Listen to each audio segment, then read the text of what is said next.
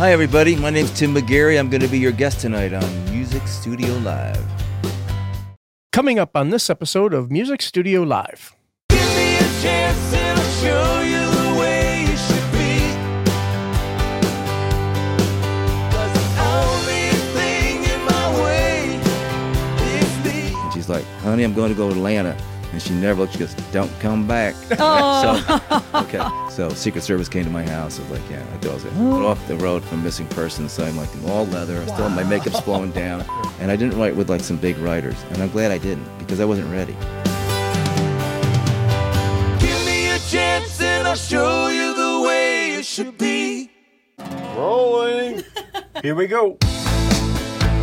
Hi, guys. My name is Daryl. I'm a drummer and producer, and I started a podcast with my friend Sarah called Music Studio Live. Together, we talk with singer-songwriters and music makers about all things related to music. We hope you enjoy the show, and here we go. Hey guys, this is Music Studio Live, and I'm Sarah Hattica.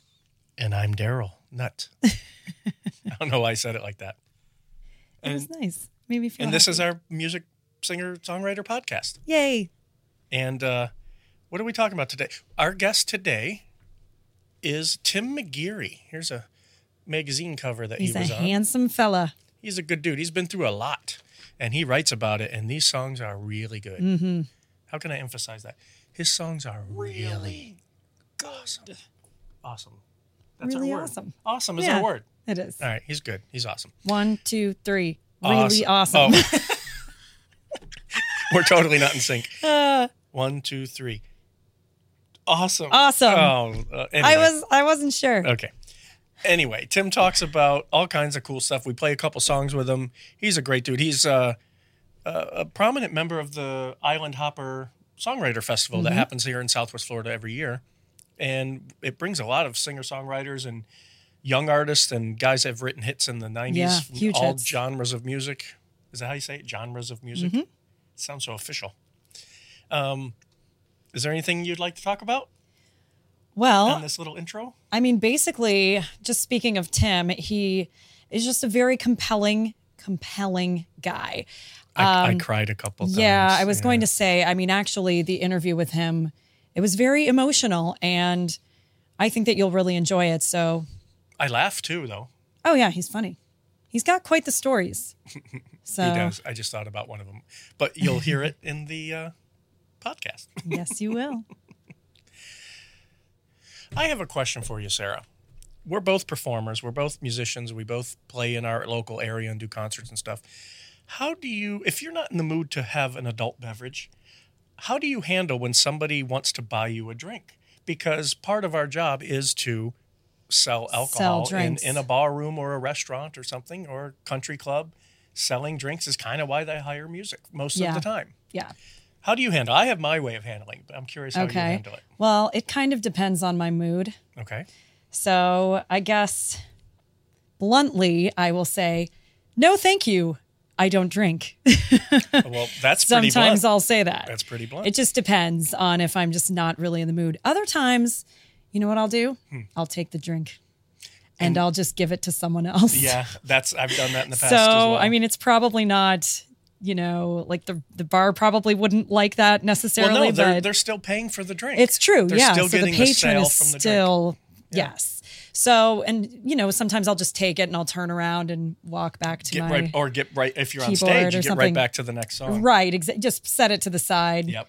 Give it to one of the guys. So, yeah, I mean, There's been a few times where if it's like a house gig situation or a place that you play a lot, Mm-hmm.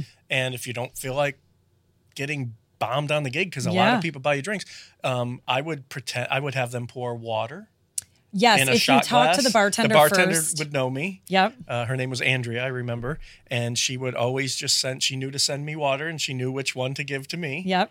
And I pound it. It's water. I can pound that all Oh, day. yeah, absolutely. And the person that buys you the drink, they feel great. They helped the band. They were part of the situation. Yep. And you're I could playing finish better? and I could finish the night. Yeah, exactly. So I was just curious about that. We haven't ever really talked about that. Yeah. And that's something that musicians have to deal with if they don't feel like getting bombed on a gig. Right, exactly. Well, I definitely had my fair share of that. I So, have which too, is in why the I'm past. very careful. Why I'm very careful now to just not let that happen. Now, if any of our fans or patrons out there want to send up maybe pizza or chicken wings to the stage, That's awesome. I will go on break right now. I love them hot, spicy. And then we chicken might have wings. to have an Oh. episode on overeating. Oh, whatever. That boy. doesn't exist. Nice. Come on. All right. So we hope you enjoy the episode, segue. And this is us talking and performing some music with Tim McGeary, Tim McGeary. super awesome guy. Oh, it looks like he's in the middle between us. Oh, and speaking of super awesome, you guys would be super awesome if you would subscribe to our podcast. Yes, definitely. It's on YouTube for the video versions, and it's on iTunes and Podbean Podbean. and a bunch of other ones. They all filter out. That's the audio versions. Yep. So we hope you like it, and See you in a few. peace out. Enjoy episode 2. You're tuned into Music Studio Live. Hi, Tim. Hi, Tim. Hi, guys. Thanks for doing this, man. This is awesome. This sounded great today. It was so much fun. The music segment was awesome. I can't wait for you guys to hear it. Goosebumps. So, Tim McGeary is an awesome songwriter. He's been working on the craft for a long, long time. Long time. Long time. Starting in the 70s Mhm. in the punk rock genre, which is awesome. Yeah, that's pretty funny. Tell us about the 70s Yeah, why is that funny? in CBGB's in San Francisco. Yeah, with San Francisco, we was out there. I was going to the School of Recording Arts, and it was really cool. And that's when they were still using tape. And the one guy, the teacher, has that. He goes, "When I first started recording, they used to send me out to the Beehive and get the wax." I'm like, "Wow, Wow. it's way back in the day." Yeah. But he was really good, and he did a lot of orchestra stuff around the world, like like in Europe and stuff. Cool. So we were playing, and there was a girl named. There's two guys, Keith and Lane, and they had this girl, Mary Monday, and it was funny because she in this like leather garb, and she had this like group of transvestites that would follow her everywhere. So there was like I have that too. You That's do. crazy. no, but I'm saying, but it's funny because, but these weren't like good-looking transvestites. They were like, "Were you a halfback one time? And you have blue cut, Manly. Wow. So, you should try to get that razor stubble off before you go out. But it was funny. So that was actually my first recording record. It was called Mary Monday and the Bitches. I was one of the bitches. And we did a song called Gave My Punk Jacket to Ricky, and Joey's Got a Pop Gun.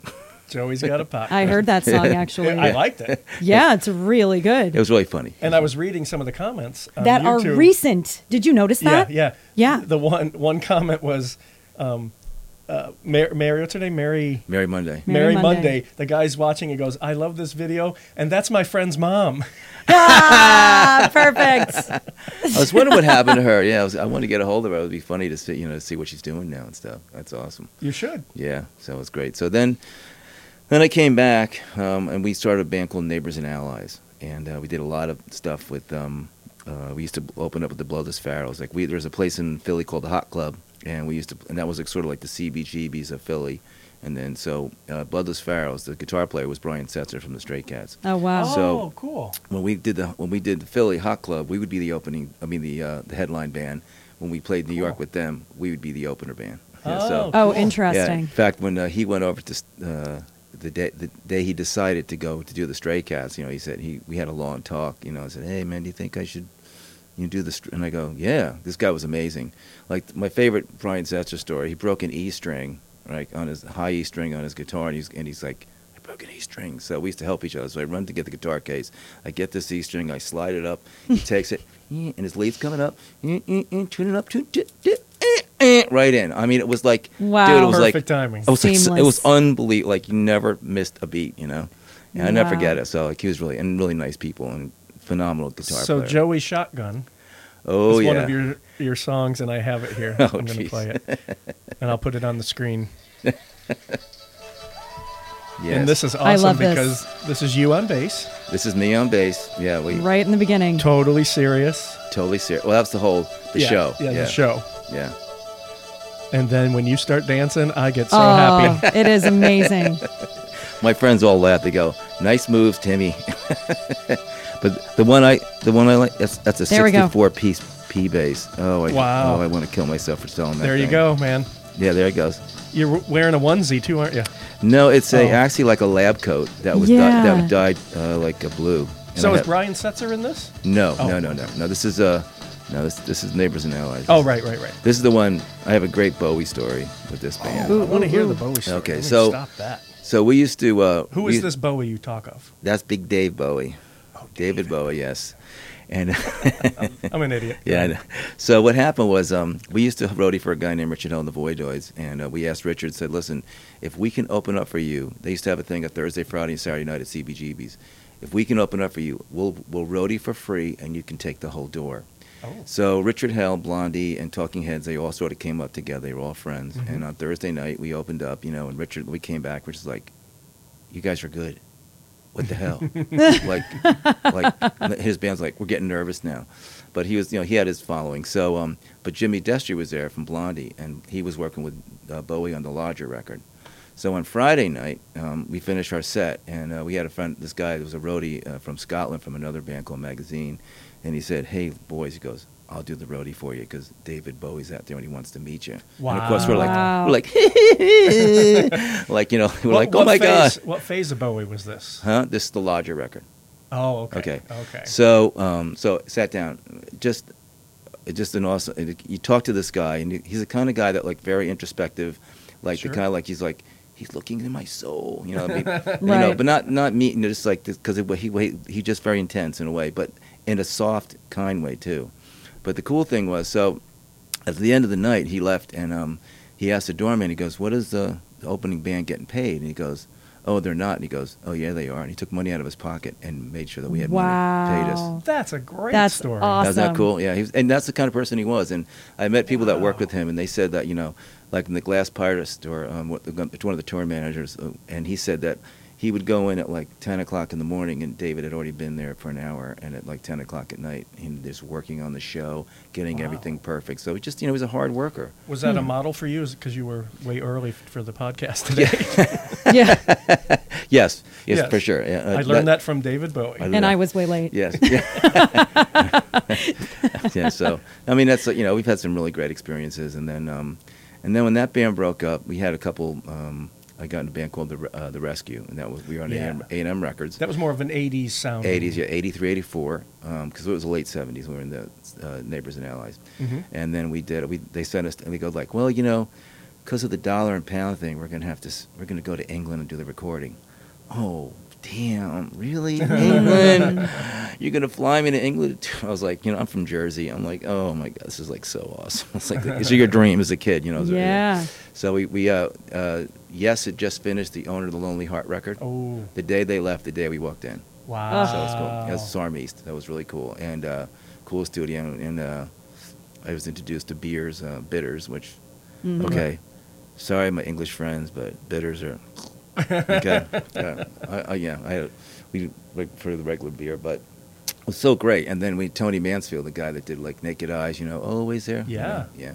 He's the guy that produced it. So and then we had like, it was weird because we'd have pockets like Hawaii, we love Messages. We did about 2 years of straight touring, and I have another funny story. I don't know how much we can get with this one, but Keep talking. I Yeah, haven't even okay. got to any questions yet. so The only thing I do notice is I can hear the air conditioner I behind us can, big big time. Can one of our friendly people, camera people, help with that? So we had this. One of the guys that we had this guy made this like touring van. It was like a mini tour bus, and he made it out of like a regular rental van, right? So he had two bunks and 5 captain's chairs and stuff like that. Cool. The only problem is that this year, the way they had the double wheels in the back, it would shear the lug nuts off and the tires would fall off. Oh, no. It happened twice. So That's not So the second time, we had to go to Atlanta. We were playing the 669 Club. That was like sort of like the cool place back then. And we had guys from A&M Records from England and L.A. flying in to see us because some of them hadn't seen the act yet. So we had to get down there. And on the way in, as North or South Carolina, I can't remember which one won, but we had to get there, and the tires fell off. So this guy comes in, Cherry, and he goes, well, I can't, we can't get the part for 2 days. So he takes me into town, and we had just got off the road from Missing Persons, so I'm like in all leather. I still have my makeup's flowing down, right? And I get into this little town that's like maybe 20 buildings, all tops, and there's a van outside. So I go, hey, who owns that van?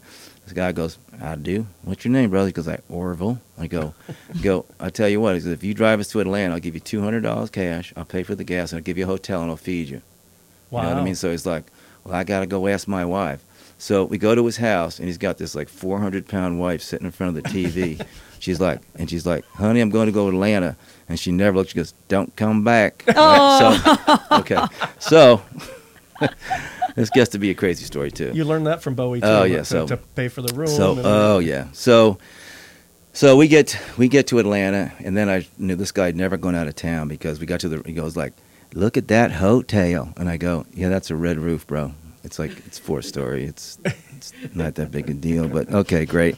So we do the show, and these strippers who like the band, you know what I mean? Right. Yeah, right. So I'm like, well, I'm married. I ain't doing anything, but I got this friend Orville. Oh no. So we got this guy drinking beer, smoking weed, and we get these. I go, dude.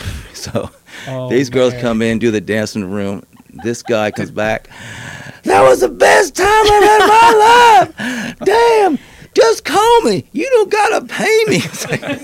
And I'm sure 20, 30 years later, this guy's still telling that story to his friends. Like, you should have seen them boys. They took care of me. Like, So. And he's not married to that lady anymore. I don't know. He probably still is. But, but this guy had never gone more than 10 miles out of town his whole life. Yeah. Wow. Maybe hunting or fishing. That was it. But, so... Yeah, I never forget the story. It was so funny, and they did. So you got to watch Terry Bozzio play drums. Yes, multiple nights. They liked ours. We did two tours with them. 2 short tours. Wow. Because it was just a good thing when we came up. We were like a good enough band to get the crowd going, and then they just took it to the next level. You know? And but he the first time he had all Rotosound and hot Rototoms, and they were hot dotted, and he had 2 cymbals, two rides, and 2 crashes, and you get this thing with this double bass, and you go. Yep, and did he stand up? And he stood up in the double bass? It was so fast. It was but every day he came out of his bus, he had a pad and a rudiment pad and his practice sticks. Wow. Every day he practiced. The people that get to that level, that's what they do. Yeah, I mean, it was just amazing, and nicest guy. I mean, one time I was we had got some bad food and stuff, and I was we had to go on, so I threw up, I washed my mouth out. No. I went and did our set, had to go sing. And I ran out the thing. I threw my guitar to the road, and it went out. Terry's walking up. He goes, Tim, you okay? I'm like, oh man, it's like, Terry, go away, man. That's not good.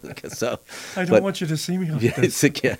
But and all the guys in that band were from Frank Zappa's band. Yeah, the bass player, cool. And the Guerrero, and all those guys. So I mean, they were really the best of the best. And it was funny because they were playing simpler, eighth note pops. Yeah. Well, they're making money. Yeah, making money. They're making but money I'm sure they're looking Zappa. like this is the But yeah, so it was it. But that was great. They were great to play with. We had a great time. We were managed by EG Music, and they had Roxy Music and King Crimson at the time. So that was really cool. We got to meet those guys. And Sarah, do you even know who they are? Be honest. I mean, Roxy I've heard Music? of them, but I couldn't tell you anything that. Avalon, Roxy Music. King Crimson was Bruford, right? Bill Bruford? Well, Bruford was he was with Yes, but he went. I think he went a little bit. Well, a lot of drummers played with King Crimson. Yeah. I know drummers. How old was I at the time? 1? Maybe. Not. Well, actually, my first concert, I was 13 years old. I was out in California with my cousins. We were at a wedding, and they go, "Hey, there's some bands playing down their street." And I go, "Oh, well, yeah, cool." So I'm thinking, local bands, right? No, it's Newport 69. I go there, Grassroots come on, The Who played. And then I'm watching these amplifiers. 1, 2, 3, 4, 5, 6. Jimi Hendrix comes out. I was going to say. Yeah, it's and he comes out and he's like, I know, I'm really sorry, I really messed up. last Friday, but I'm going to make it up. So he's playing. Eric Burden comes out. And that's right when he busted out was 69, I think. Yeah. Oh, and he's because he was. Well, I was an originally opener. I was originally a drummer. Huh. So of course, like Really? I was like, fire. I'll let you fire. I mean, come on. I was like it used to be Wipeout, and then all of a sudden Mitch Mitchell came on the scene. Yeah. There was no more Wipeout. No, it's all Mitch Mitchell Wow. now. So that's how I started. And the reason how I started bass, because that old band, there's a band I was in, I was going to play drums, and they didn't need a bass. They didn't need a drummer. So I said, and I was playing sort of acoustic guitar, and they go, you play bass? I go, yeah. Yeah. You do? Well, do you have one? Yeah. So my friend's grandfather won a guitar at Palisades Park Amusement Park for Darts and a Balloon. Wow. Awesome. That's a great Right? Dark Okay. Balloon gift. So we take a hacksaw, hack off because it made it 4, put bass strings on it, No. and I had a bass guitar. Man, I that was would it. love to see Wow. a Oh, picture. my A picture of that would be awesome. I wish I had a picture of that. And then we did more. And his brother was a professional bass player. Played with the guys like from I can't think right now, like Tower Power kind of stuff like that. Oh, Yeah, cool. really good. Bobby From Piazza. the Bay Area. And Cool. he was like a fuzz, like the first fuzz bass. Mhm. That was his his thing. But yeah, he's really good. And he let me use his old Sun amp, little bass amp. You turn the thing over and the amp comes Yeah, out. Yeah. So Well, the funny thing about fuzz bass that you just said, the theme song for our show here, I played my mom's bass and put a distortion on it, and I loved it. I'm addicted to that sound now. It's awesome. that's all, yeah. So it's fun. So that's how I started playing, and then so we go, and then yeah, it was. I mean, I've had a great turn, and then after like a couple bands, then Neighbors and Allies got back together again. We had something with Island Records, but the guy that gave us like a small like a $10,000 thing, like do a demo, Advance thing, yeah. advance, and they had like First Right of Refusal, and the guy that he was the guy hate that. that. He did new music seminar stuff. He was like the guy that ran it. Then he died of a cocaine heart attack. Oh, Oh, man. And like so, when somebody dies, everything dies. everything's Yeah. gone. Now we're not doing it. It's bad blood, So Yep. I did a And couple Hollywood years. too and is the same thing. Yeah, and so I was writing I was still writing songs and stuff, but but not doing like what I was. Well, in these bands, were you writing the songs too? Some okay. yeah, the Rescue. Yeah. Was it like a group thing or? Well, me and the Rescue was me and Paul McGovern writing the songs. Okay. And then the Neighbors and Allies was me, Jimmy, and Scott Simon. So, starting in the 70s, you actually have been established as a songwriter because the Rescue actually, I mean, Yeah. that got pretty big. Well, I'm not, I mean, it's like saying Pockets, the people liked it, stuff like that. And Messages, got in a lot of radio stations. We had a single, and Tell Me Now was the single in England, Yeah, I saw the album online. I'll put Yeah. it up on the Oh, screen yeah. with the 2 hits on it Yeah. and Well, that was, it was classic 80s album cover. Well, that was like we were taking the photo shoot for this, and our manager put us on this tour from hell. That was like every bad club owner, like they were meaner, like here's In your the dinner. 80s, it was tough too.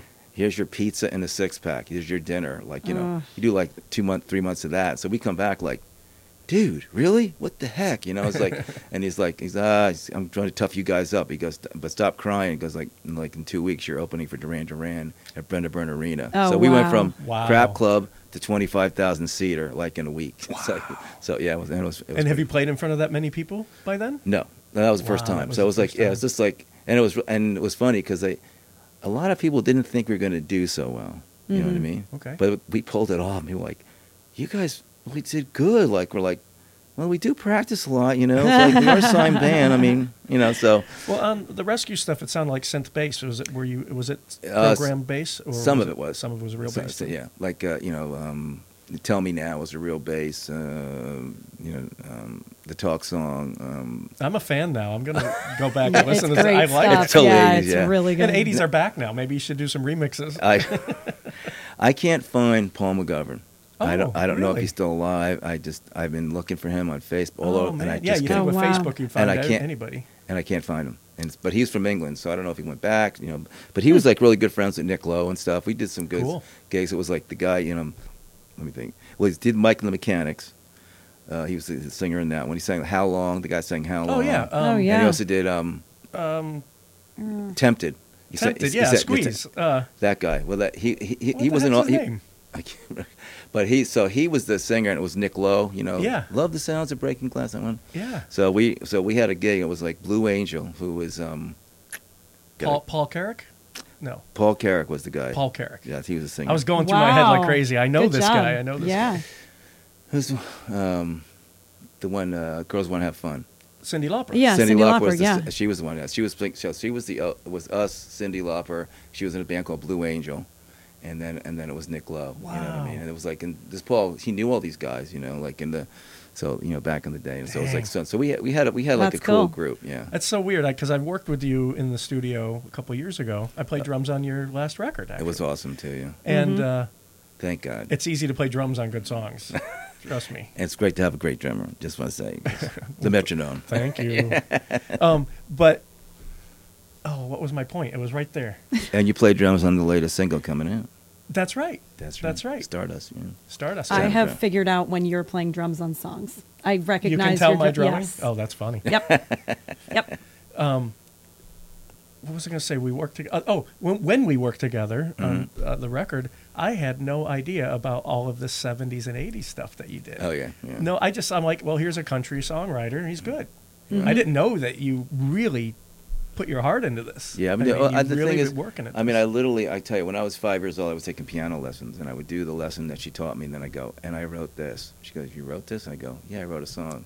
So it comes, and it's like, you know, I have a lot of my great grandfather Clinton Pitcher. He was one of the first all women's orchestras in Ohio, and he was a painter, but he played his violin all the way to his 95. I mean, this guy was old when I was 5. He Yeah, goes, yeah. he saw Lincoln. He's like, yeah, when I was a boy, I saw President Lincoln. I'm like, what? Like, man. That's creepy. I know. That is creepy. Yeah. But it was so cool, and he was the coolest guy, man. And every day, like, he had to put a tie on every day. When he used to paint houses, and then he had a tie on, and he put it overhauls, and he'd do his stuff, and then he was done. His overhauls went off, and he's all dressed. That's Wow. Yes, old school. old school. Love it. But he played his violin all the way to his 95. A song would come on the radio, and you go right with it, all the way in his 90s. Wow. I have that violin too. It's awesome. I want to ask Sarah, do you have any questions about the 70s? Because I'd like to move on. You have so much life Yeah, in you. I'm thinking ahead a little bit. So, Yeah. Okay, go ahead, Sarah. well, one of my questions was actually you had brought up that you were thinking that he was a country. Yeah, because that's how I knew you. Songwriter. Country-based storyteller. Do you Right. consider yourself to be a country artist, or? No, I'm not a country artist. Okay, I was going to say I don't really think that I'm you more are. Americana. Like I'm Yeah. sort of like that between Beatles and Petty and Yeah, that kind of storytelling. thing. Yeah, But I love country music, the good songs that really tell a story. I mean, you know, you listen to some of those Jeffrey Steele songs, like like that one, like, you know, Turn It Up, and there's like 2 verses, and it describes this one guy, like, you know, golden tooth, lost his brother in the war. I mean, like, in 8 lines, you can see this person. You know his background. You know his what he believes in religiously. He knows, you know, where he's going, and that's the magic of it. Because in a couple lines, you can actually visualize this person in your mind. Well, Right. you do that very well in your song Miracle. Absolutely. Oh yeah, That was recorded by Cash Creek. I have the lyrics right here. I mean, you can say them if you want, but yeah, holy cow. yeah. That's a true story too. That happened. In fact, you know, this is, I don't know if people know, but You can I read lost them my if you 18-year-old son in a car accident, and it was, of course, you know, it was totally devastating. And Very and about devastating. 10 years later, 10 days later after the funeral, these single white flower grew, and it hadn't been in our yard. We've been at the house about 10 years. We found out it only actually grows in the swamp. So my wife called me up. My son was named Trevor, so we Trevor. call it Trevor's flower. And a couple of days later, my wife went out, and the original flower closed up, and there was a circle of 5 white flowers, just like the first one. And we went out, and so she went to call me, and she got to the phone, and the phone rang, and it was the nurse from the organ donation. Said, "I just want to tell you that 5 people's lives were saved from your son's gift." You know, so and then the flowers went away. We hadn't seen them in 10 years, and it was like 10 years to the day It was the day of the accident was May 7th coming up, and we went out, and that single white flower was there just for a day. Came back after 10 years. Oh my later. gosh, that gives me chills. So, And he wrote a song about it. yeah, it's miracles. And the thing, Oh, my God. And the reason, you know, I wanted to write that song, I wrote with my friend Bruce Miller. The thing that miracles happen every day. People don't want to think they do, and they really do. You know what I mean? They do. And So I wanted to, show that like there's, and it was so beautiful because it wasn't like some giant thing. He said, I love you. I'm going to take 5 flowers, small white flowers, and you're going to know. That's all it took, So it's like, and sometimes even time I tell the story, the time it sort of chokes you up. Yeah. Absolutely, It's like, yeah. And it's something that you never get over. I mean, there's a song I wrote called Hold On. It's like about the day after it happens. And it's like, it's every little thing. Like my wife said, the worst thing was when she went to the grocery store for the first time after he died, and all the things that he loved, she passed in the aisle. Jumped right out at her. Yeah, you know what I mean? So it's like, yeah. But there's joy back, you know what I mean? And we've had a lot of, some incredible experiences, and... Can you read this? I want the people to hear that lyric, the story you just told. Where is it? The top one. Oh, the miracle one, yeah. Miracle. not the 3 shots of whiskey. You do that later. They buried their son on Saturday. He was barely 18. The next day, one white flower grew, the one they'd never seen. It never should have grown there in a cold and stony soil. But they took it for a miracle, a message from their boy. Sometimes we don't know why things happen and happen like they do. Sometimes we cannot find the rhymes or reason hidden in the ruins. Sometimes not for us to know. Sometimes the mystery is shown. Sometimes out of rocky ground miracles are found. And that's it. Yeah, man. And I also love the one about the first time a blind girl sees her first sunset. Yeah. Yeah. Yeah. All right. At that, I need a break, and we're gonna take a little break from our word from. I can't even talk. We need to take a sponsor break right now. We'll be right back with Tim McGeary, and I can't even speak. This is Music Studio Live. All right, we're back, everybody. I'm a little happier now. I cleared my eyes a little bit. We have a little bit of time, and I want to talk about the songs that we recorded today. Okay, right. So Stardust, let's start with that one, and we'll play that one first. Okay. Or, well, I don't know. It depends on where we are in the Right. in the podcast, where we'll play it. But Well, I wrote that with my 2 writers, Scott and Donna, Scott Barrier and Donna DePopo, and I met them through, I was doing a songwriter round, and they saw me play, and I said, hey, let's write one, and then we came up with this. And the theme is like, I'm a pretty spiritual person, you know what I mean? And the thing is like, everyone wants to separate us, like, it's the, Republicans and, the liberals, and, we really want all the same stuff. Right. We want to have a hot meal, we want a nice house, we want opportunity, we want health care. It's like, of course we want that stuff. happiness. And happiness, I mean, like, and be fulfilled. So we're not as far apart as everyone wants to make us out to be. So the Stardust thing, we all come from Stardust. Right. When it comes down to it. That's the basic Yeah, building I mean, love block. it. I mean, that's it. So like, it's like you can do all you want in those separating stuff, but we're all from the same place. You know Cool, what I mean? man. So that's how the song comes in. I totally believe that. I mean, do this traveling stuff we're doing, my wife and I, and the more you see of the world, the more you see. And I did a lot of traveling as a merchant marine, so I went, and I went to places like, Pakistan and India and, and Mogadishu and Wow. Ethiopia and Sudan and stuff. That'll And- be the next podcast. We'll talk Yeah. about that. Yeah. So, but you see that stuff, and the world's a great place, and there's so many wonderful things that you can see, even though like you pick out it's different stuff, but everyone has some beauty, something that they can. We're all the same here. We're all the same. Whether our Right. minds have changed it Yeah, or not. and we all come from the same space. We all come from the one source. It's Yeah. not like in different sources. I think like the God of the universe going like, what are you doing down there? Yeah. Come on, it's me. That's it. Let's cut the stuff. 'Cause, Well, let's take a quick break here for another sponsor break, and Okay. then we'll play some music, and Okay. we'll come back. Be sure and visit our website at musicstudiolive.com. There you'll find all of our social media links.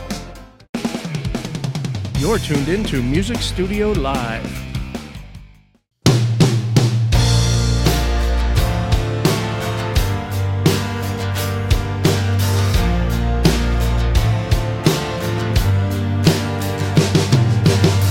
Every story has two sides. You got yours, I got mine. Wasting time throwing stones, giving fear and hate a home. We live, we die, we laugh, we cry. Let's reach across this great divide, and we're stardust, stardust,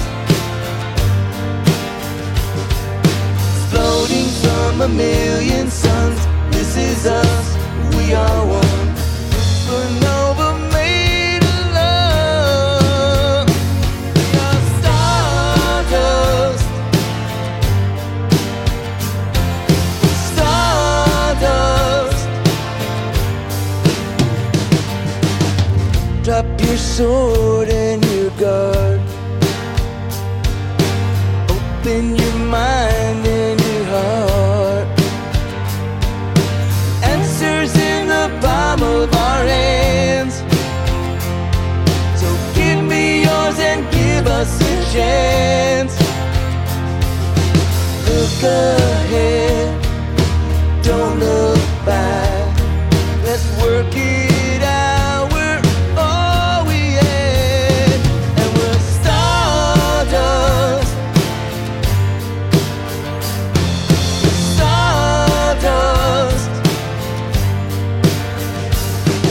exploding from a million suns. This is us, we are one. Supernova made of love, and we're stardust,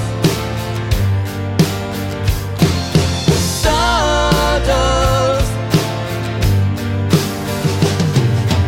supernova made of love, exploding from a million suns. Supernova made of love, exploding from a million suns. Supernova made of love, exploding from a million suns. Supernova made of love, exploding from a million suns.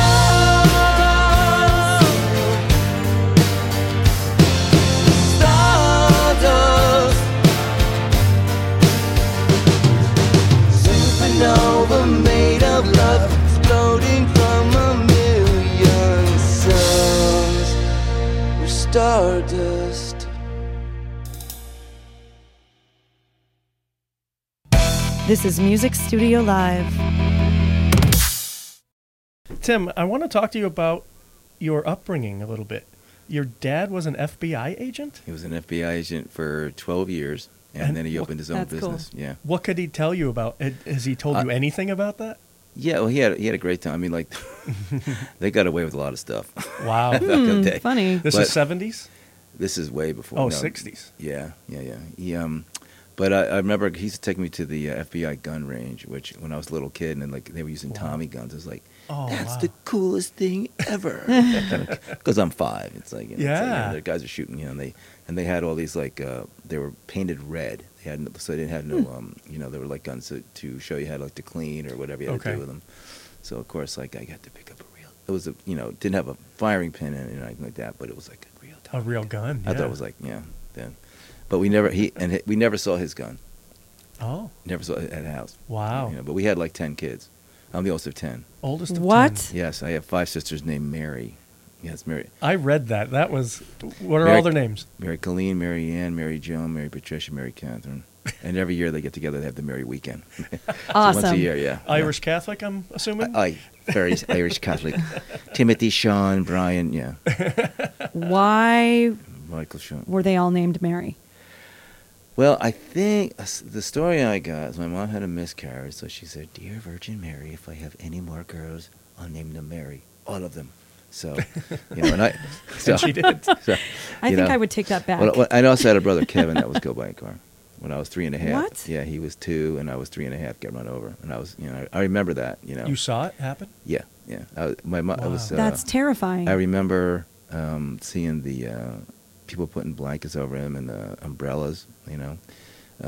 So that was this is a little part because I'm 30 years sober, and I had a lot of anger issues. And what happened was, when you're 3.5, you don't know how to grieve. Right. And what happened is, like, when my brother died, he lived like about 8 hours later, but he had brain damage and he passed away. So so my parents put me to someone's house, and me and my brother, I remember playing with him in the crib. We do this thing, we'd like rock the crib. My parents would come in, and when they come in, fake to sleep, and they go out, and we rock, kind of stuff, So I remember doing it, and so what happened was that when I came back, they had taken everything of Kevin's out of the house, and we never talked about it. Like, they'd even put a headstone till my dad's mom died, and they buried her and Kevin together. I mean, the headstone. Oh my goodness! So that'll play head games with you. So the thing is, so I had, like, where's my brother? And I was 3.5, so I'd been mad, and I was always like, so like, and then I had, like, these, like, my mom said the worst, this kindergarten teacher, Mrs. Ostegren, and she would put these coloring, and if I went out the line, she put a big red X on it like that. So she sits me next to this little girl. She goes, "Now look how nice she colors," and I spit on her paper. so my parents knew right then. And then you were in a punk rock band 10 years later. Wow. Yeah. So yeah, it all made sense. I mean, all my brothers and sisters are super straight, like blazers and khaki pants, play golf. Oh, you're the black sheep. And I'm the oldest. I'm the black sheep. You are the black sheep. I'm the rocker. Got tattoos. Like, oh my god. My dad still goes, "What's all those tattoos?" I go, "Dad, I'm 63. If I want to have a tattoo, guess what? Yeah, I can do it." doing it. And by the time, and I had these late, so I said, by the time these look bad, I'll be dead, so it's okay. Yeah. But you're not a black sheep because you're a really awesome guy and very uplifting spirit. And Sarah, they must be very proud of you. Yeah. Well, I mean, the thing is, just to get out of I was a crack cocaine addict. This is 30 years ago. I was like 150 pounds. Well, like congratulations on your sobriety. And the thing is, and really the odds you get now is like 4 out of 100. Mm-hmm. So just that's a miracle. Yeah. What was the breaking point for you that actually made it so you realized that you had to make a change? I was going to pawn my wedding ring for a crack, and the guy said, "Tim, go home." And so I got suicidal, and I was almost going to run my car into a bridge, and this voice says, "No, Tim, get help." I think it's my brother Kevin. My brother Kevin's been around me the whole time. Wow. I've had like one time I'm playing a gig, and this lady goes, "I don't know how to tell you this, but you have this tall blonde kid that keeps on dancing around you when you're playing." Kevin's always been there, Wow. I just got a chill. I love stories like this. Yes. If you have any more, please. Oh, we have a lot of them. Yeah. Well, I mean, basically, what happened? I'll tell you what happened. This is because you were going to talk about, like, how do you get over the situation, right? And being a paramedic, and I was a flight medic, so I had a lot of terrible accidents, and I really have this thing that, when your time's up, your time's up. You know what I mean? And sometimes you actually, it's preordained before you come down. But we had a friend of ours. I had taken this kid that was shot in the chest on the helicopter, and he passed away. He was 387 to the chest. You're not gonna make it. So, there's a lady who's a medium, and this lady is like, she never charges money. It's just a gift. So it was about 10 days later, and we were like, I was a mess, and I was on the massage table because I was getting massaged for this back thing, and the lady said, "Tim," she goes, "you haven't cried," because I was doing all the man things, like the organ donation, the funeral home, and all that stuff. You weren't, and you didn't really process it all the way. Right. And so she goes, "Let it go." So of course, for the whole hour, I wept on the whole time, but I needed to do it. So during that time, I'd heard the day before, of my friends, like, this friend that can, she'll call you. So I got home, and during the thing, I'm saying, "Trevor," I said, "we are a mess, man. I mean, we just need to hear you're there and okay." So I get home, and I wasn't home like 10 seconds, and the phone rings. She goes, "Okay, this is," I won't say your name, but because I don't know if she wants me to on the blog, but she said, "I don't know what your religious beliefs are." And I said, "Well, I'm open." So she said, "Okay, well, I was going to call you later, but Trevor's here, and he says, I need to talk to you right now." So she said all these things, like, in my, and she was write them down. Did she know Trevor's name? Or? No. Wow. She knew nothing. Wow. She thought I was going to call me after 5, but she said because that's what I was working. Mm-hmm. So she hangs up, and then she calls right back, and she goes, "Trevor knows you don't really believe this." No, I never went to a psychic. I thought it was always baloney. And she goes, but he goes, tell Mommy and Daddy I'm with the man with the funny hats. Now, Carol's real father wasn't much, he didn't really fit the bill. He didn't even show up. But she had this Uncle Lou that she was very close to, and he was like more like a dad, you know. And what happened, like when we first started dating, we got like every year, like we had like Christmas or birthday, we'd give him a present and a silly hat. And in his kitchen, he had like a whole rack of these funny hats. Well, he had died 12 years before that from cancer. Wow. No one knew that. No one would know that. You can't look that up. You know what I mean? So, and she's many other things too. I mean, you know, so I've given her name to a lot of people. I want her name. Not, Okay. not right now. When Yeah. when we're not And she's recording. really cool. And the whole thing is like, and so but I've had like when I got his box of I got his ashes, right? And I was sitting on the bed, and I felt this thing go like wham to black. I'm like, and I could see I saw the accident, like the van hitting him, and it went right to black. Because I was always saying like, were you ever in pain? And right after that happened, this person calls me up. She goes, Trevor just showed you the accident, right? And I go, yeah. He goes, Wow. He just wanted to make sure that you knew he was never in pain. Van to black. Yeah, I mean, yeah, van. And then when I saw Wow. the pictures of the van that hit him, that was in the vision that I got, you know. So then the other thing is, and this is the other one, this is the crazy one. So there was a guy named This is the crazy one? This is the crazy Panache Desai. He had this like an all-day seminar. And so I went, and so the first, and what it was, that you had a discussion and then you meditated, right? So the first one, you know, he says, the second one was like, your affirmations are really good, but like you have all this, like say, if your cup's three-quarters filled with mud, you can't get anything into it, you know what I mean? So you have to release that, and that's like pain, guilt. And I had all this pain from Travis about a year after it happened.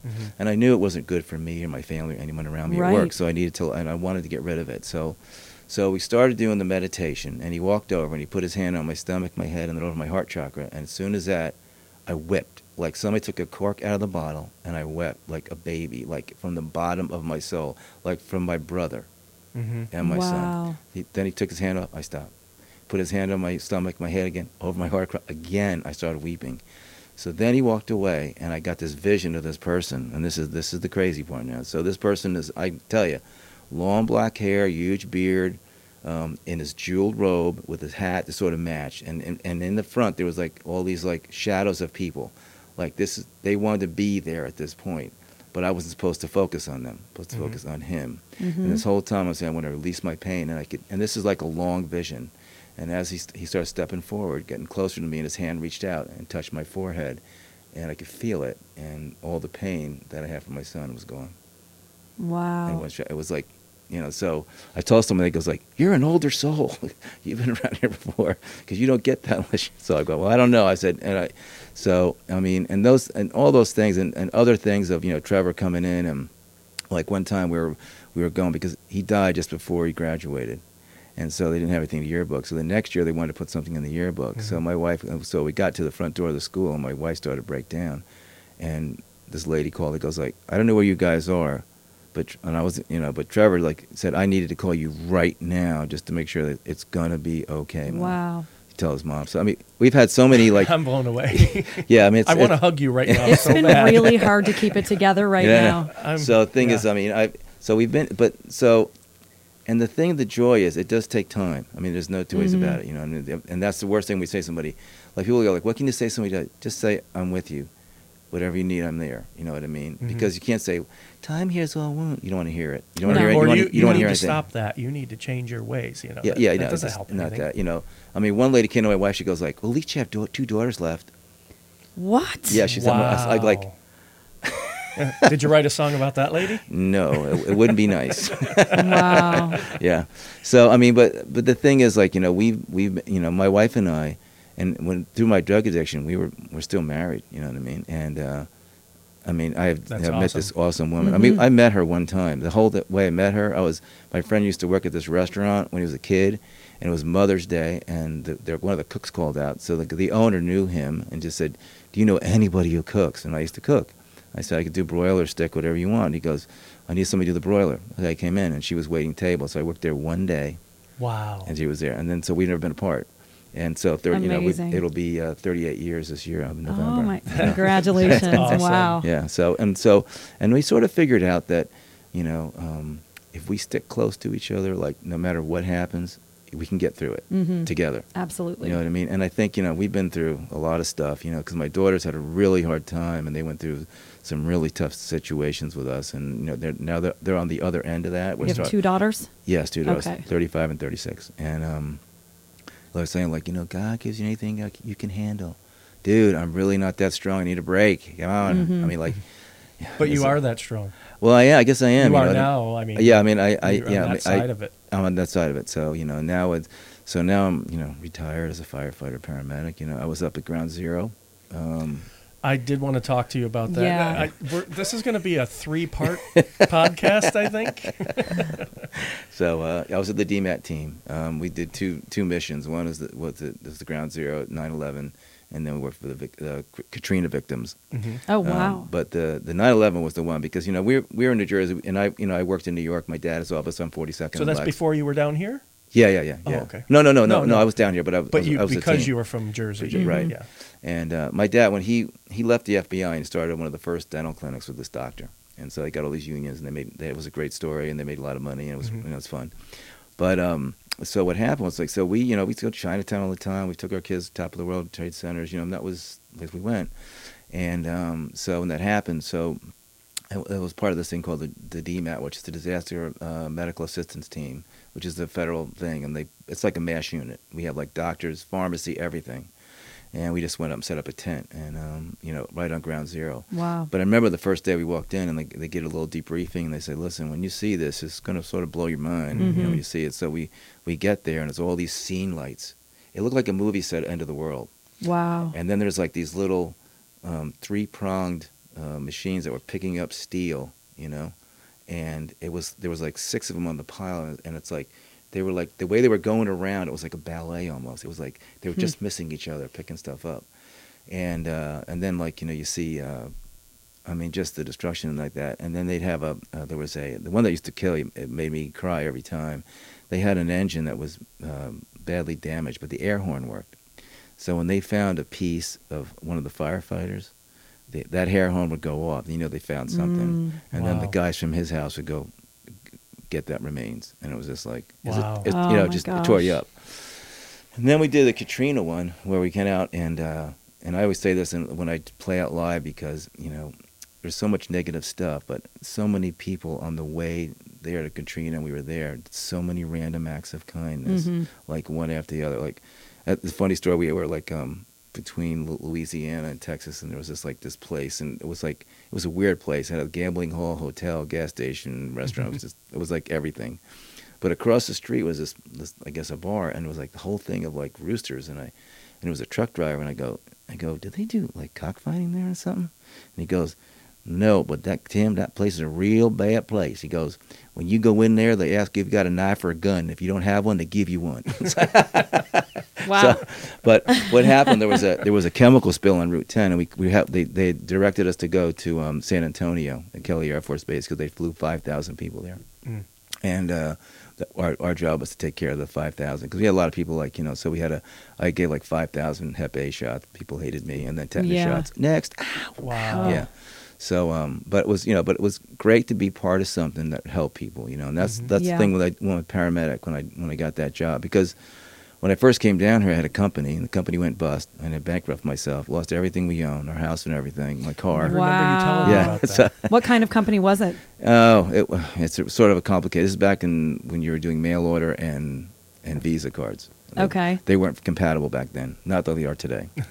So we sort of we had to try to fix that problem, but it didn't. It backfired, and it got really So Secret Service came to my house. I was like, I thought I was like, Whoa. but everything I did was above board. There was no trickery. There was no I had all the paperwork, and everything was signed. And so there was no problems.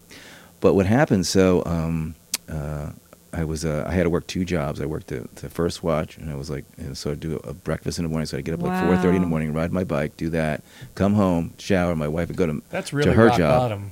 Ride your bike. Oh yeah, and then I rode my bike to Sports Page, at nighttime, cook Stevie pizzas from 6. Tomatoes. Yeah. We'd turn to Stevie Tomatoes, Weekend Willie's, whatever it's going to be. I don't know what it is today. So it was Sports Page back then, so I cooked pizzas from 6 to 1. So I didn't sleep, But I had a wife and kids. You had to have money. I was always taught you're the man. You got to provide How old something. were your kids at this point? They were young, probably Really young? 10, Oh. 10, 12, like that. So, and Trevor was he was like 5, I think, by that time. So, but one of the girls, the waitress, was going to EMT school, and I went, best job ever. I mean, I loved it. I know a couple. Yeah, and but it's the thing is you help people for a living, Right. and the retirement is kicking. So yeah. So out of 8,000 people between Kyer and Lee of county employees, I was the number 1 person in overtime. Wow. Yeah, they had this thing in the Making paper. that money. They had that thing in the paper, and they go, "Oh yeah, they got listed everyone's name overtime. Let me see." Oh Wow. God, like I'm number 1. Hey, Dad, like, I'm number 1. It's like, all right, you finally did something. Oh, great. So, but I told my wife, I said, it went somewhere. It goes in your retirement. So I said, like, I'm just gonna hard time it. So and this is even me going to Nashville, like 4 or 5 times a year for 2 weeks at a shot. And that's when I started. What I did is up there, I written some songs, and I sent my friend Mike, who's we become really good friends. So back then he was a publisher, and so I sent him some songs, and he wasn't too impressed, So I was just in Nashville. We had done something the name of my band back then was Wonderful Johnson. Wonderful Johnson. We had a gig with you It's artwork for you. yeah, wait for the 12 CD. And then we had a gig and it was us and Weekend and Wet Willie. Wet Willie and And Wonderful Johnson. same bill. I mean, oh yeah. Wow. Ow. I'm like, That's how do we put that genius. together? Yeah. So I go to Mike's office and I said, hey, listen, I'm in town in Nashville. And I said, can I come in and just sing? And he goes, you got 10 minutes. So he said, I came in, he goes, get a guitar off the writer's room wall, play me 1 verse, 1 chorus, or 1 song, go. And I played and he liked it. Let me hear something else. I played, okay. Awesome. He goes, you got potential, but you got a lot to learn. So he goes, so you got to start co-writing. You go, co-writing?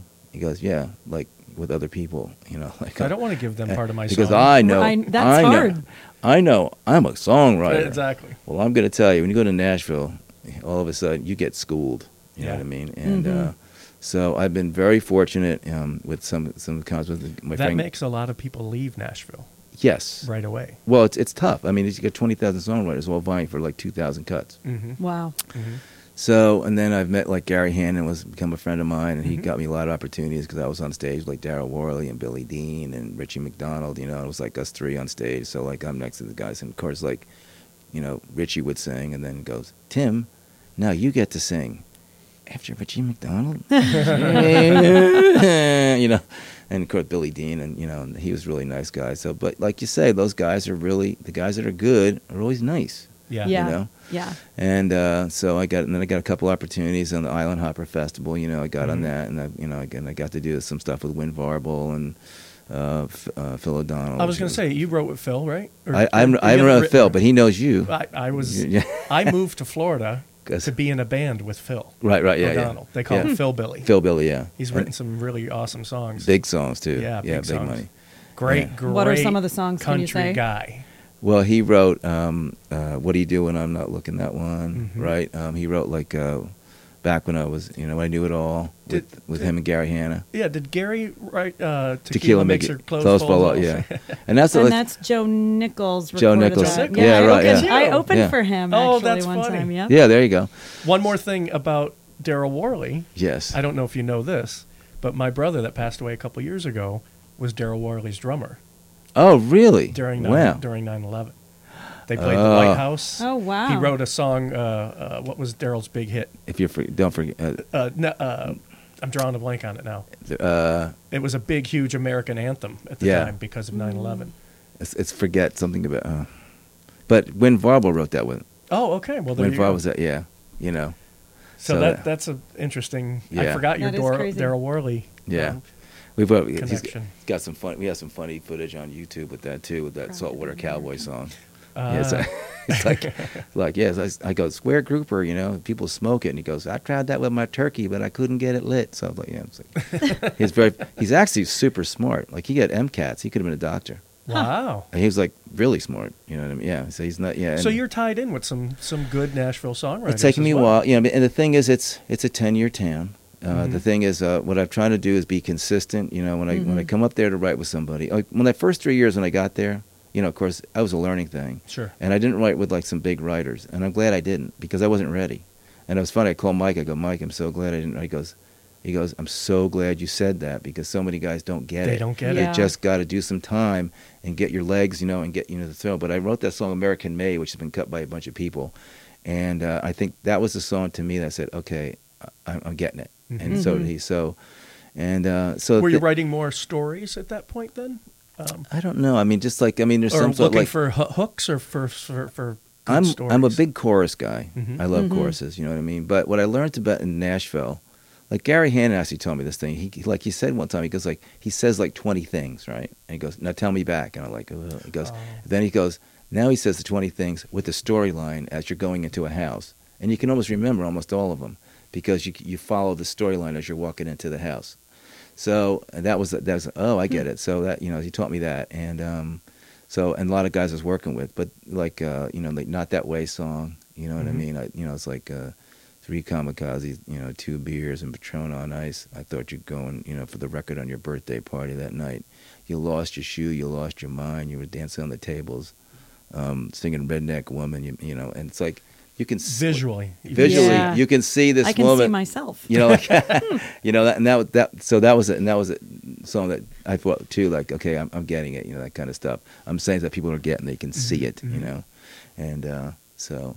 And then just been, you just get around and be consistent as in showing up on time, consistent on it's a business. it's a business. And, Right. and also too, if I say, hey, I'm going to give you $200 for this demo, you had the money. It wasn't like, oh, no, here's the money. You know what I mean? Yeah. I was always so like that. And then the other thing is to come with ideas, and which I liked about being down here for a couple of months before I came up, I just load up with all kinds of hook, choruses. So you go to musical Nashville ideas. prepared with Right. a lot of ideas. And that's and they like that because say a lot of times they go in a room, they go, okay, what do you got? I don't know, what do you got? I just got up. Yeah, I got nothing. I got nothing. Right. But I came in, I go well, we got this, and this and that. And they go, oh, I like that one. Let's do that one. So they love that because okay, Yeah. we starting with something. You know what I mean? And you wrote with Casey Weston, our first We guest. did, yeah. In fact, the song "No One's Innocent," which is a funny song about a guy that thinks he's going to take advantage of a woman in a bad situation. Basically, he was set up, and she steals everything he owns. Ooh. That's about Casey Weston style. Yeah, isn't it? that is. Yeah, so it was funny, and that she got her first Nashville cut with a band called Cash Creek. Yeah, so Awesome. yeah, so it was good. And it was it's a good feeling when you get. To me, you feel like, well, what kind of money you're making, and I made more money on the TV shows and the movies I've been Yeah, on. you had songs in Smallville, One Tree Hill, Glory Days, Right. and HBO film The Girl Gets Mo. Right, and there's a couple of small other ones, stuff like that, like Cool.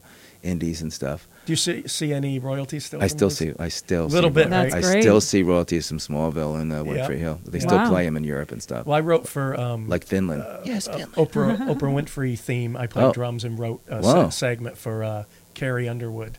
Oh. segment Oh, wow. of that I forget the show. Oprah's. It's on YouTube. Awesome. But I also wrote for the Speed Network. Oh, which nice. was owned by Fox, and I still get like 42 cents from Japan. Right. Oh, Yeah. funny. It's really weird. Yeah, you get these royalties, but the mailbox money is the most beautiful thing. amazing. When I was first getting it, like these are like $3,000 or $4,000 checks coming in. Yeah. It's like every quarter, like my wife is like, "What's in the mail?" I got it. Oh, look, it's a BMI check. How much? Oh, it's only a little bit. Let me see it. It's like because you get a musician with $3,000, you know where you're going. I'm going to Brent's. Right.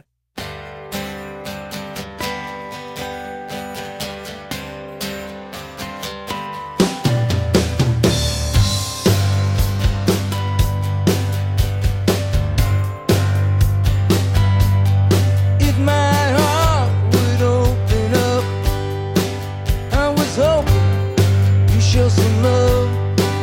It's what you said, what you promised for us.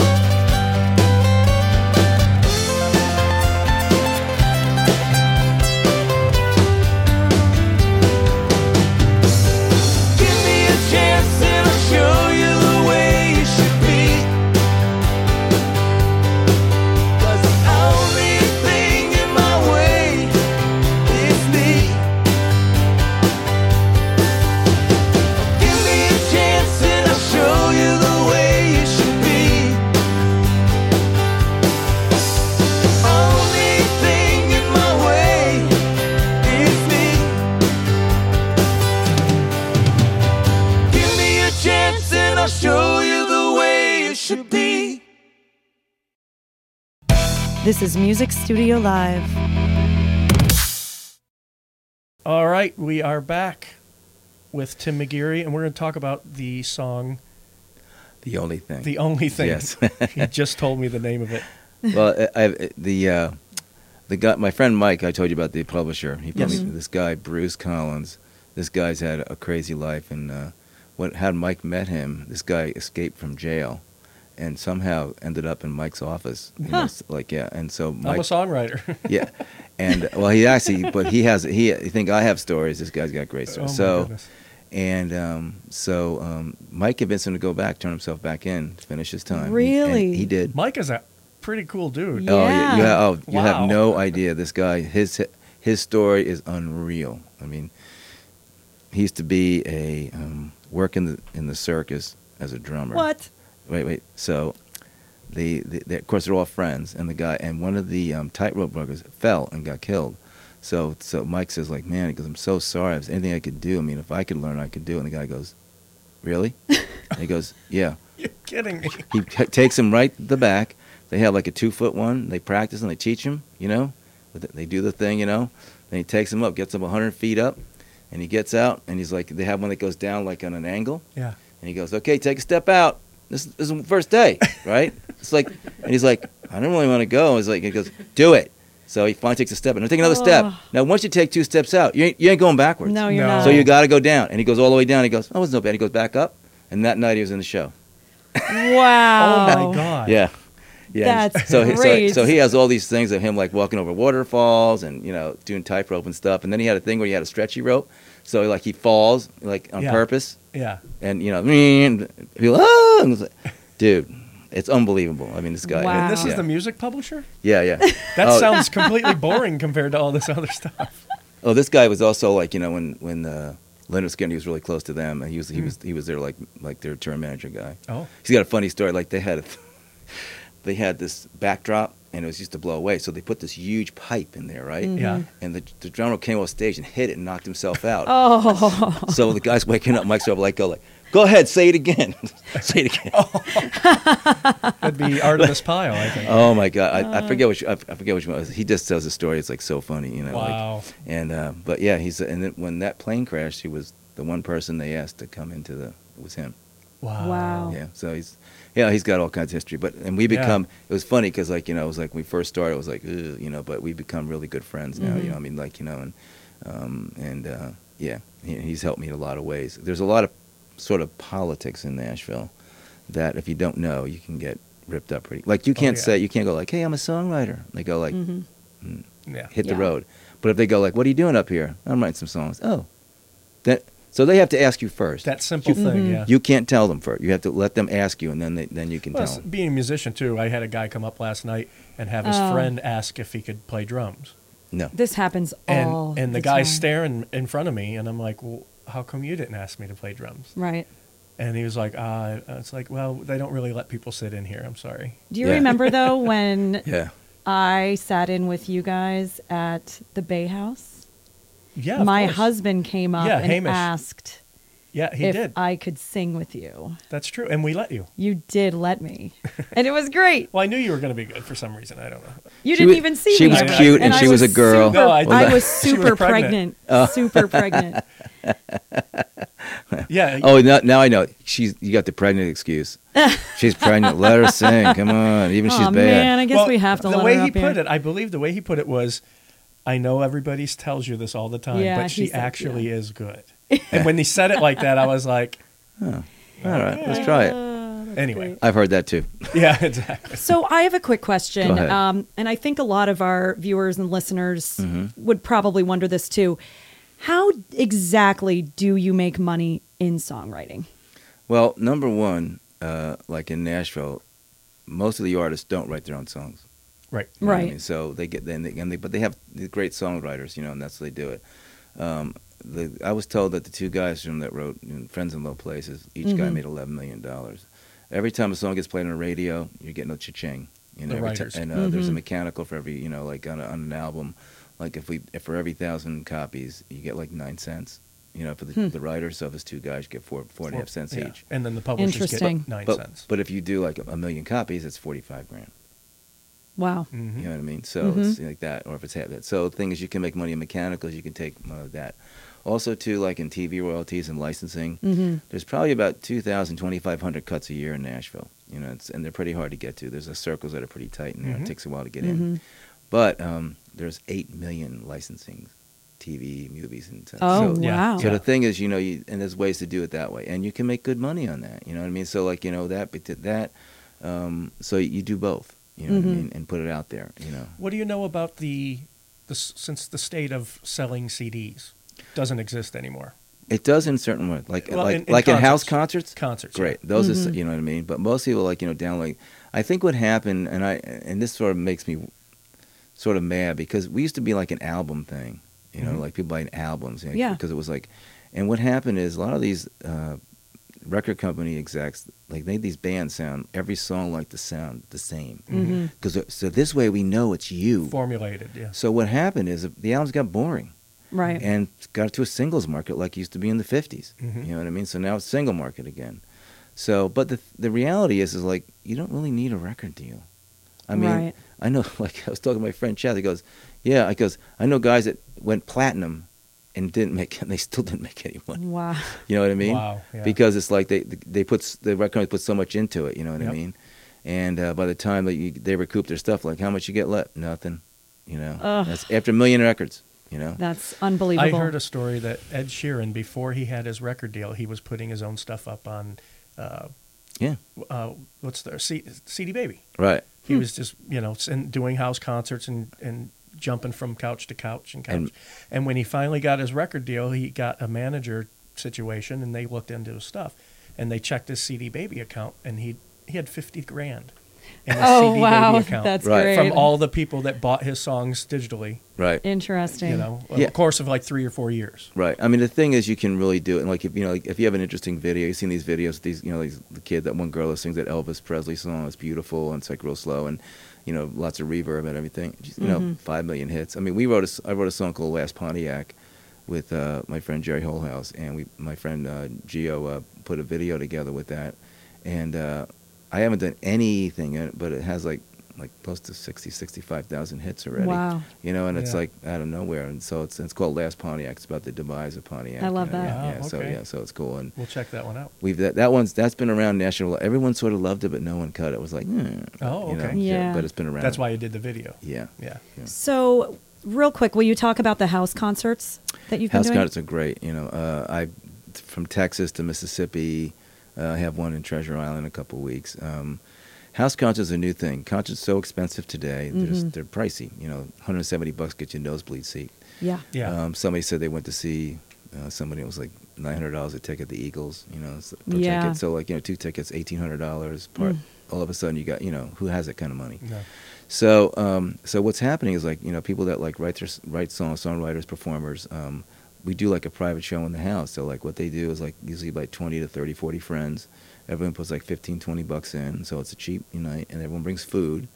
And you do little meet and greet. You play play about an hour, take a little break, then take another hour, and people love it. Yeah. Because it's Intimate. close, Yeah. it's intimate, and I love it because when you do those shows, they're really listening. Yeah. Absolutely. They're listening to your Yeah. stories. They're listening to your songs. They really want to hear what you say, and they become friends. I mean, some of them become really good friends. Mm-hmm. And you'd be surprised how they go out of their way for you and stuff. And so it's even more not just a fan. You've made friends now. You know what I mean? And your job's not to sell liquor and make Yeah. people dance. Right. Exactly. No, yeah. Yes. It's just so. And the thing is, at those situations, they buy CDs. Yeah. They Yeah. sell a lot of Interesting. CDs, and they like that. You know what I Interesting. mean? And the thing, and also, see, I have a thing too.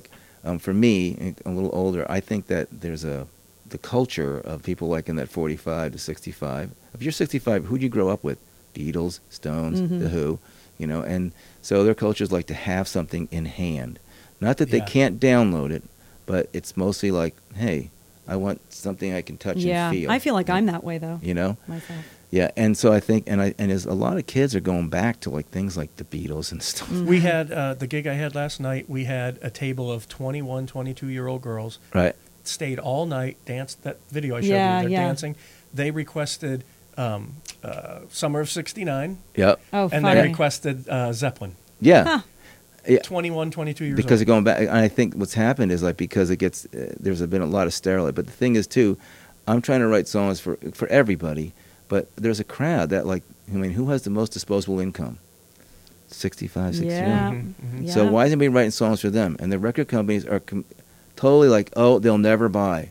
Neil Diamond put out a record. I'm sure no 18-year-olds bought it, but he sold 2 million albums like Yep. right away. I've thought Yeah. the same thing. So the actually. thing is like, and so there's a market there, but we just have to Yep. like, have to grab it. And if you write songs, I mean, they're probably, if you're complaining about mommy and daddy, well, the mommy and daddies don't want to hear about you complaining about mommy and daddies, Right. Yeah. So you have to write themes that they can relate to, you Yeah. know what I mean? And a lot of them are universal, like Stardust, I thought, are the only thing, these are like sort of relatable things to both age groups. But I think also the people that love music, and the thing is, I think that's where country music got a little more rock, Mm-hmm. and took the place because, classic rock is like, look, Don't Fear the Reaper, great song, but 40 years of Don't Fear the Reaper, like, Yeah. okay, like, it's like, here we go again, and you listen to classic rock, it's like, really? Here's Brown Eyed Girl one more time. All great songs, great performances, I know, but, it's like, they want something new. Mm-hmm. And I think that's why country's got that little crossover, and it's got more Americana. In fact, I was told that Americana sold more records than country last year. That's awesome. Interesting. That's Yeah. cool. Wow. I believe that actually. Yep. But look, I mean, look, some of these guys are out, like, and they're getting a little more rockin', they're getting a little more Americana, A little more acoustic A little more- sometimes too. mhm. Yeah. A little And I think less the electronic. like Chris Alternative Stapleton. has gone that way too a little Love Chris Stapleton. Yeah, so and good. now if you listen to Chris Stapleton, he's this, there's like he's written a lot of big songs. He's Mm-hmm. a great writer, and great performer, like in the Steel Drivers. But he, to me, that's really not a lot. It's more Americana than country to me. Yeah. I He's like agree. rocking a little bit, He's just like got that great, like Yep. that growly voice. I love that, Mm-hmm. I sing with a guy, right, with a song named Jay Edwards. He's like the same kind of thing. He's got this giant voice. It's like you hear him, it's like whoa, Cool. It's killer, and nicest guy ever, For more information on Tim McGeary, visit timmcgeary.com. Well, Tim, I have to wrap it up. Okay, thank you It's so been much. a pleasure having you here, and I think we're going to have you on another show. There's, Yeah, right? There's just so much to you and your vibrance. want more and your stories. history and- Well, but thank you so much, man. I've had a pleasure, and it's great playing with great musicians and great people too. It just makes it easy. Thanks, man. I love Thank that. you. Okay, thanks for having me. Appreciate it. our pleasure. Okay. Thanks, buddy. Thank you, Tim. Bye.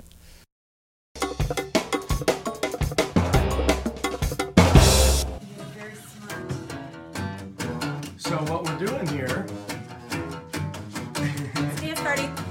I wrote down some lyrics right here that Sarah has never seen.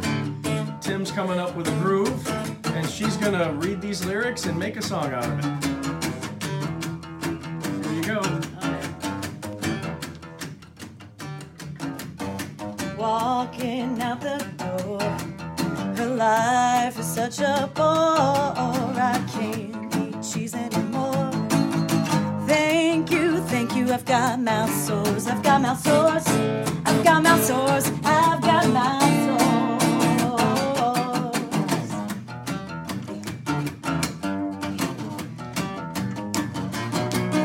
Scratching out my scalp hair. Dirty dishes everywhere. I open the pantry when I want to fridge. I can't put down the toilet lids. I can't put down the toilet lids. Scratching out my hair. And I've got mouth sores everywhere.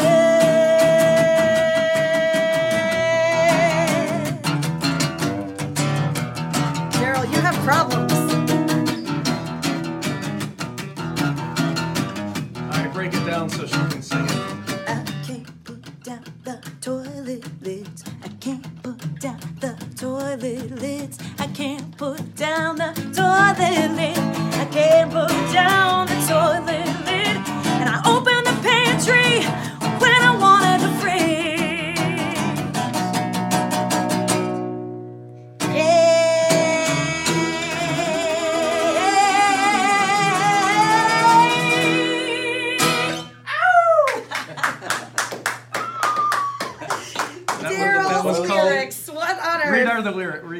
them. Walking out the door, her life is such a bore. This is not about me. I can't eat cheese anymore. Thank you, thank you. I now have mouth sores. Scratching out my scalp hair, dirty dishes everywhere. I open the pantry when I wanted the fridge. I can't put down the toilet lid.